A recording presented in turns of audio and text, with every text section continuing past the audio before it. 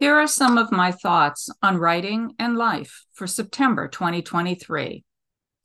Last month, I was part of a roundtable talk on self-publishing, and afterward talked to one of the attendees. And that person voiced something I have heard many times over the years from those new to the author experience.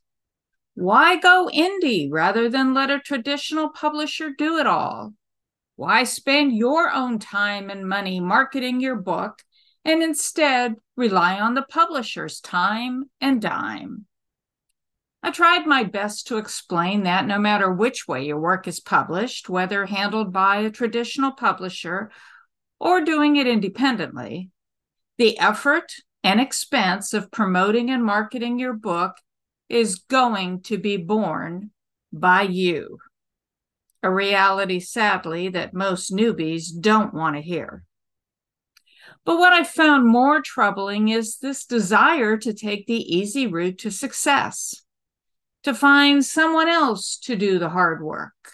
In short, to not be willing to put your money and your time where your mouth is. In this case, the people I've talked to want the accolades, the prestige, and the reputation of being an author without giving it the effort and commitment and investment it requires. And then when it doesn't turn out the way they expected, meaning winning awards, garnering 5-star reviews, or having great sales, they blame it on the industry instead of asking themselves what they had done or should have done to change the outcome. I've been an author for 19 years and self-employed nearly my entire adult life. This has given me an edge in understanding how this business, or any entrepreneurial business, operates. The truth is, whether you're selling a mousetrap or a manuscript, it's all up to you.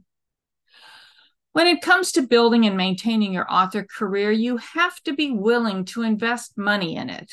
Attend conferences and seminars, submit to competitions, hire professional editors, and do whatever else it takes to learn about the industry. And you have to be willing to invest time in it. Spend hours and days and weeks and possibly even months and years writing, then revising your manuscript. Read books, articles, and blog posts about the craft of writing. Join a writer's group, both to get feedback on your work, as well as listen to pieces by other members to gain an understanding of what works, what doesn't, and where you can improve. You know, it's not unlike planting a garden, something I know a little about since every year I plant one. Some years the production is great, a bumper crop of tomatoes and peppers and zucchini. And some years the output is pretty pathetic. Barely enough tomatoes or peppers for a few containers, and as for the rest of it, well, let's not talk about that. I never really know how it's going to turn out, but I do give it my best effort. I till the soil, I buy the plants, I feed and water them, and when infestations occur, research what those nasty bugs are and how I can get rid of it. The result for this year? Well, besides so far plenty of peppers and tomatoes, I have been rewarded with 2 lovely zucchini, both over a foot long and perfect for making relish and zucchini muffins and anything else I can think of. Being a gardener is a great analogy for being an author. In both cases, you have to put your time and money into it, even though there are aspects that will be out of your control. In gardening, it's the weather.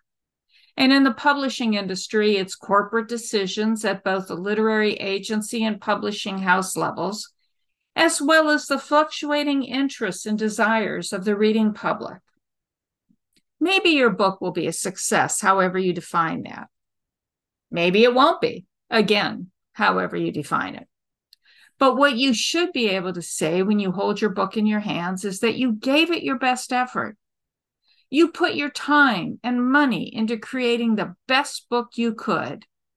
And that, more than sales or awards or bestseller list status, is an achievement to be proud of and to celebrate.